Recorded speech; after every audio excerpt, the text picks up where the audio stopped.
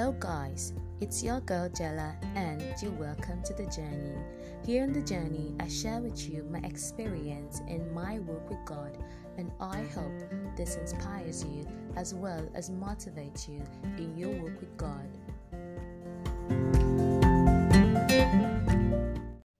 Hey guys, it's the girl Jala. Welcome to another episode of The Journey. If you're just joining me here on The Journey, I encourage you to listen to every single episode. I'm sure it's going to bless you and it's totally going to be timely. Yes. So moving forward, I'll just make this announcement. The Journey is now available on Podvine. I got an email that apparently someone requested for The Journey on Podvine. So yeah, you can now listen to The Journey on Podvine. Well, congratulations to all of us. We are now on Podvine. Moving forward, our topic for today is how the enemy intends to stop you. Yes. So what do I mean by this? I'll just go straight to the point. No beating around the bush, guys. Yes, let's be serious. Well, when I say how the enemy intends to stop you, I'm basically driving at how the enemy can stop you from finding your purpose and walking in your purpose with God. And I'm saying this from my own experience because the journey is a podcast where I share my experience and my walk with God. I'll tell you my struggles and all of that thing that's already in the introduction. Yes. So yes. So I'll be talking from my own experience how the enemy tried to stop me from walking in my own purpose, from discovering the things that God has called me to do, basically. So one of the ways that the enemy tried to stop me from discovering and walking in my purpose is inferiority complex. Yes. I had that for a while. I How am I going to say this? You know that feeling when it feels like you're stuck and every other person is doing so much better than you are doing. I had that feeling for a while in my life. There was a season in my life where I felt so inferior. I felt stuck. I felt like my life was like what what nothing, that I was just like there because of the things that I saw around me, the kind of lives I saw other people living, I just felt like people had so much more fun in their lives compared to the kind of fun that I was having. It's like these are other people having that much fun, and this is just me, just here having no fun at all. I really felt that. I really felt that a lot of times. So I would just be there thinking that, you know, I don't know. It was just a very bad moment. The enemy tried to, and that's where I'm coming from. The enemy tried to put all those thoughts in my head that I am nothing, I am what nothing, my life sucks, I am stuck. Everybody is there having a beautiful life and full of color and fun, and mine is just in black and white. So yes, the enemy tried to feed me with all these things because he did not want me to discover the things that God has put inside of me. So he gave me his own narrative of what my life looks like. And so maybe wanting me to go into depression or something. I don't know what aim is, but obviously it did not work. So that's why I'm here sharing that with you. So maybe you might be going through something like that. Maybe you might be feeling like, oh, you're left out and everybody's there living a certain kind of life and you're just there and it feels like your life is boring. Well, your life is not boring and God loves you. It's just the enemy trying to put those thoughts in your head so you actually feel left out and kind of withdrawn, that you don't even want to attempt doing the things that God, in fact, you don't even want to discover the things that God has put inside of you because, well, you feel like you're boring and you just, just there. And another thing that the enemy tried to use as a mechanism to stop me from walking my purpose is pride. Yeah, pride comes in. And pride can come in different ways. Okay, let's say you're able to go past the stage where you feel inferior and feel like your life is stuck. Maybe you discover something that God has given to you and you've put yourself out there, you're doing well, and then do you know what the enemy starts trying to put pride inside of you, trying to make you feel like you're better than everyone else, and then that is when it starts to diminish. Immediately is able to put that thought of pride like, oh my god, you feel like you're better than everyone else. You think that there is no one else like you, even if there's really no one else like you, but you just feel superior to other people, and like no one can take your place and all this. You know what pride is, guys. So the enemy tries to put pride inside of you so that you do not grow, and eventually you start to diminish, you start to go down, your anointing starts going down, you start losing focus, you start, you're just full of yourself, and then you're stagnant. And these are mechanisms that I have discovered that God uses and the enemy uses to stop you from living a life of purpose, to stop you from discovering who God has called you to be, and to living and in living to stop you from, getting to the fullness of God's plan for your life. That's where the atom of pride comes in. So even as you grow, even as you improve, even as you see yourself doing the things that God has called you to do not fail to pray about pride, because it's a mechanism that the enemy will surely use to stop you from growing, as a mechanism that the enemy is going to use to want to diminish you or to make you feel like you've arrived and really you've not even gotten as half of what God intends for your life. So you should be careful about these things, and pride is something I'm very watchful of. I pray about pride every single day when I pray. I always let God know that, God, I don't want to live a life of pride.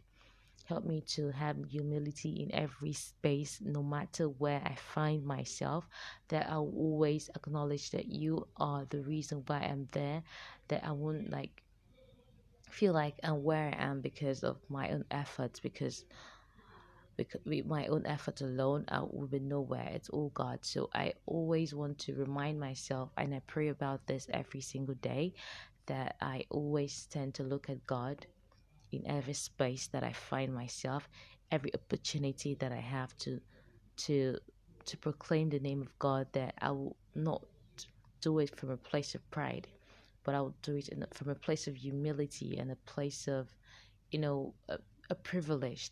Like I'm privileged to be doing this for God. And so I always pray about pride. So not these things. Inferiority complex will make you is a mechanism that the enemy uses from stopping you from making that attempt, from putting yourself out there. And maybe you've actually succeeded and then you put yourself out there and you're doing things for God and you're living a life of purpose. It comes a time when the enemy wants to use pride to stop you from growing and eventually diminish your anointing, and stop you from living the life that God has called you to live. And well, that's the two things that I can think of. And I remember this thing from talking about pride. I remember this thing from high school. I was not like terrible in high school. Like I used to do well, or I did well in high school. In my class, I tried.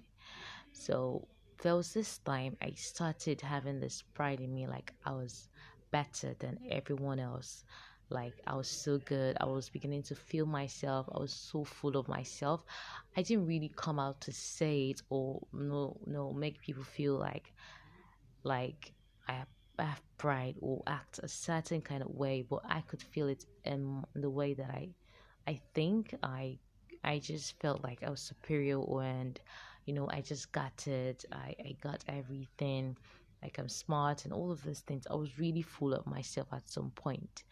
And I remember that and that term in class or in school, where I had this sense of I know it's all kind of mentality, it really, what would I say? I actually dropped in my position in class at that time. Like I really dropped, not like dropped, but I really dropped that. I was so scared. Like, how did this happen?